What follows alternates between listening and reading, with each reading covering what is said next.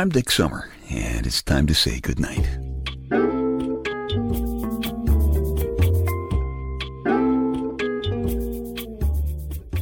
This is a quiet place to rest your head, a safe place to hide a hurting heart, a gentle place to fall. We just call this place goodnight. I am sitting here in my big, manly, comfortable black leather papa chair in my living room, and I'm recording this podcast. It's about a week after New Year's. It's nice and cozy in here, but boy, is it cold outside. This is kind of an in-between time for the next couple of weeks. We seem kind of stuck in the middle together somehow.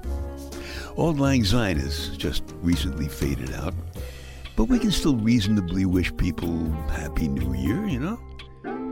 But pretty soon that's going to fade out too. And we'll be right back to have a nice day.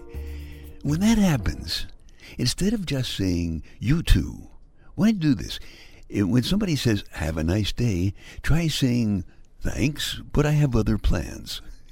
And watch to see the look on the have a nice day sayer's face. I bet you don't even get a double take more than maybe 10% of the time. And you know why? Because most people aren't really listening. Have a nice day usually means, okay, I'm finished with you, now what's next? And you know what? That feels cold, inside cold, which is much more uncomfortable than outside cold, I think. I had a have a nice day, what's next experience with our Christmas music just now.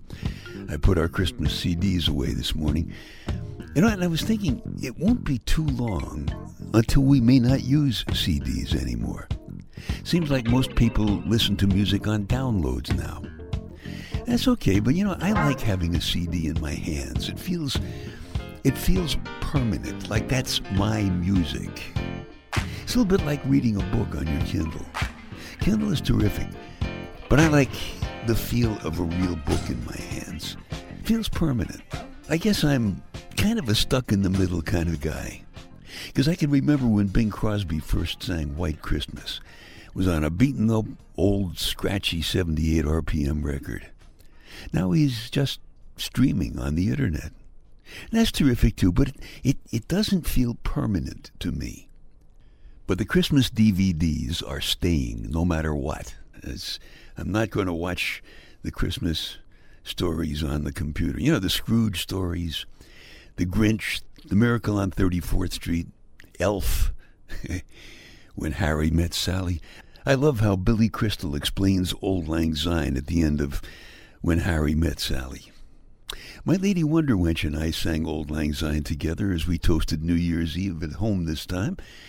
As the ball came down in Times Square, we toasted. She had whole wheat toast, I had rye, and a few drops of champagne. We decided it'd be fun to figure out how Santa knows when you've been sleeping and knows who you've been seeing, what you're doing, and Santa even knows what you look like. And we decided that Santa must have a Facebook app on his phone. We kind of like to figure things like that out. We also figured out that we are never going to join the crowd in Times Square to watch the ball drop. 1 million people were there this year. Some of those people showed up at 9 a.m. for midnight ceremonies. Think about it. That's 15 hours of standing around with 999,999 other people out in the cold. 15 hours.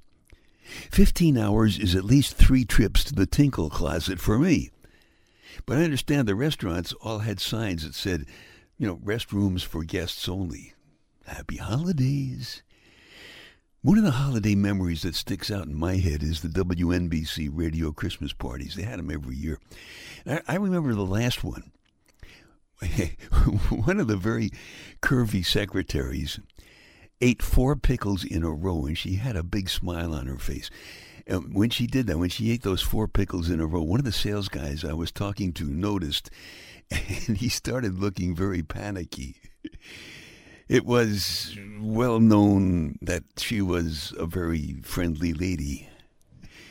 But the guys on the air at WNBC, that was a nice memory because we helped each other during the holidays. The Jewish guys worked Christmas, the Christian guys worked New Year's, and the guys who weren't at all religious picked up a lot of overtime. My lady started a New Year's Eve tradition at 30 Rock. She always went to the station with me, and she brought food. Food is always good for guys, certainly. First year she did it, just the radio guys knew about it, because they were there when she walked in. But those guys told a bunch of the TV guys, so starting in the second year, my lady had to bring lots of food because the TV guys all came down from the 8th floor to Radio Studio B on the 2nd floor to join the fun. And it was fun.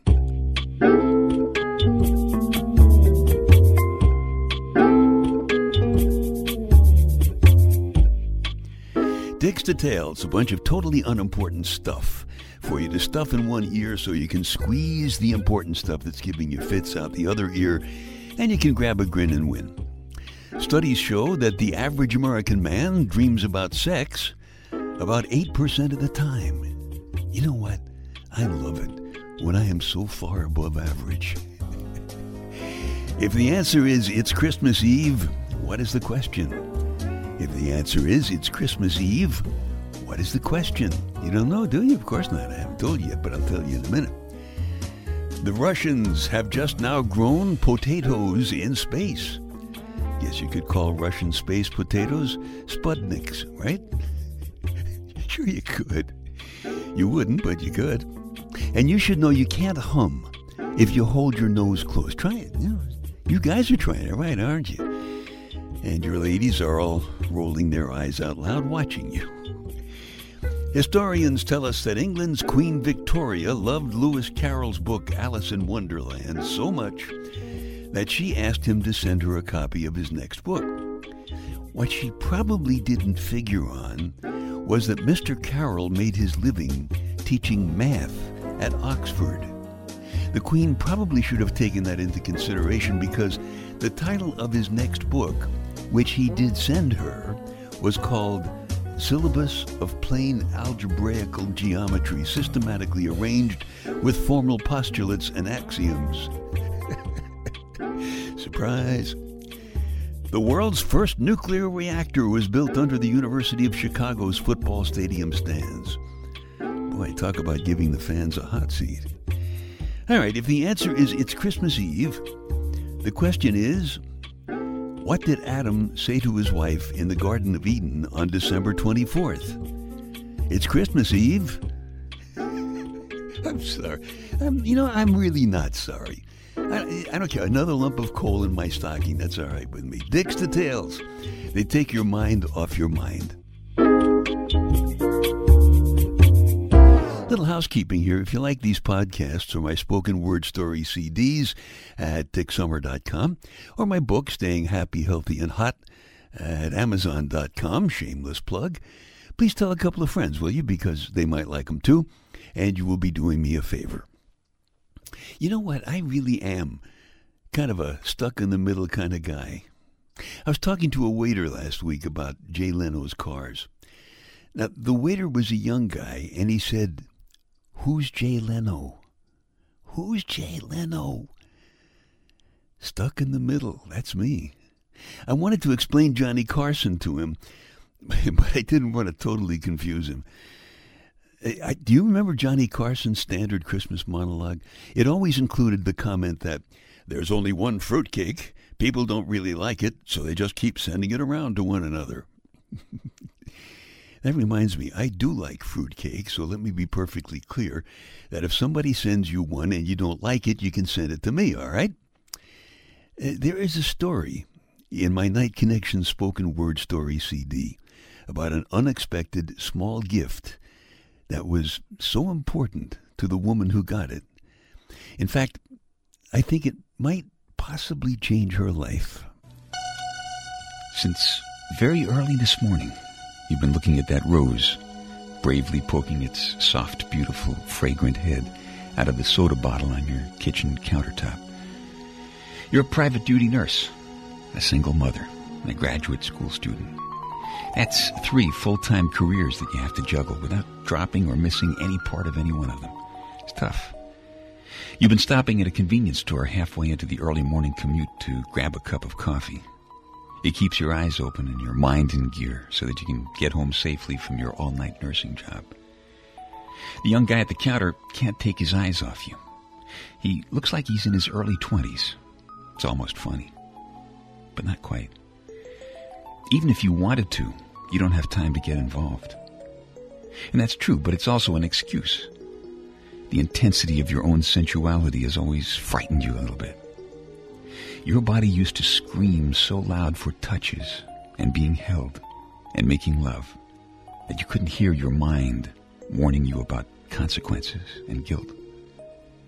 Sensuality speaks in its own language. It uses words like unbutton, unfold, unashamed, breath, sweat, caress, unprotected. But your husband kept pretending that he didn't hear. This morning, the guy behind the counter just said, "Here, I'd really like you to have this." And he gave you that rose. And then he blushed and he looked down at the counter. And you went on automatic, right there in front of all the other customers. You kissed his cheek. Then you smiled and you left. And your legs were moving like silk. You haven't felt that way in a long time. All the way home, you let yourself pretend that you were the heroine in a romance novel, kind with a pink cover and a big caption that says, "Her thighs went tight against his strength drowning in her delicious wet fire." This is a novel of soaring spirit and tender flesh, a story of passions, hot and cold, salty and sweet, hard and soft, slippery and strong. Then you stopped to think about it, and it made you giggle. For a long time, the sexiest thing you've done was just eat a dish of rich ice cream slowly.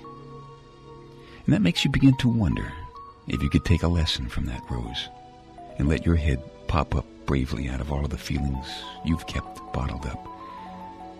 Once upon a time, you felt fragrant and beautiful and soft. And since very early this morning, you've been thinking, maybe you could again.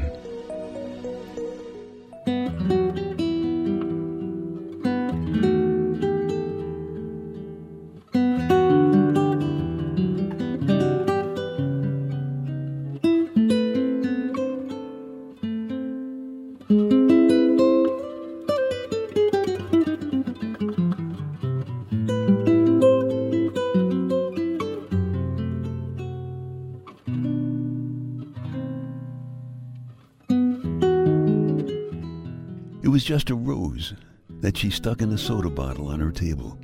Looked a little silly there. Because roses are usually set in fancy vases. But silly? Maybe not. That lady has lots of thorns in her life. A nasty divorce, totally exhausting days, constant worrying about her child's future. A lot of thorns in her life. And that rose was a totally unexpected gift. It was given to her by a nice young guy who let her know that he noticed that she was a pretty lady. Just sitting there now, stuck in that soda bottle. And I hope she takes the time to stop and smell the fragrance from that lovely rose this time.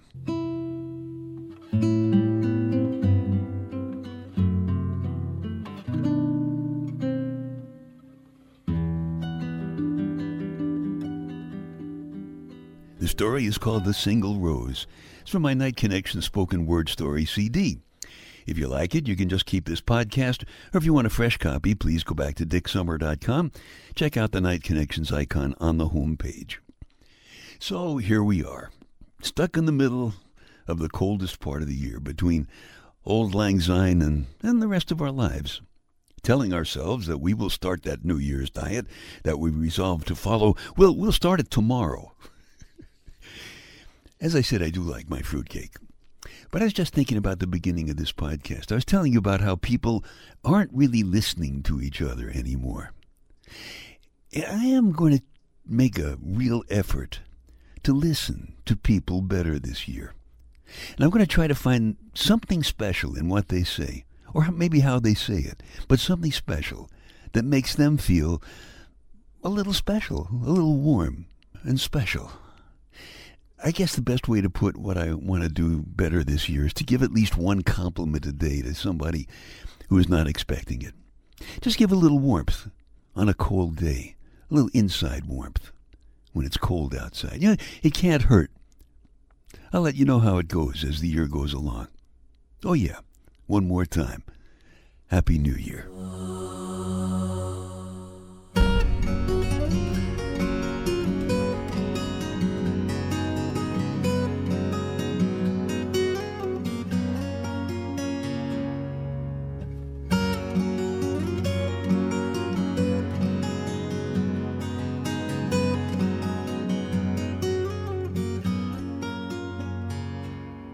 Okay, time to tuck you in now. I'm Dick Summer, and I hope you'll come back soon for a gentle place to fall. Quiet place to rest your head. Safe place to hide a hurting heart. Nice and easy now. Couple of deep breaths, come on. There you go. Just one more. That's better. All the way to sleep. All the way to sleep. Good night.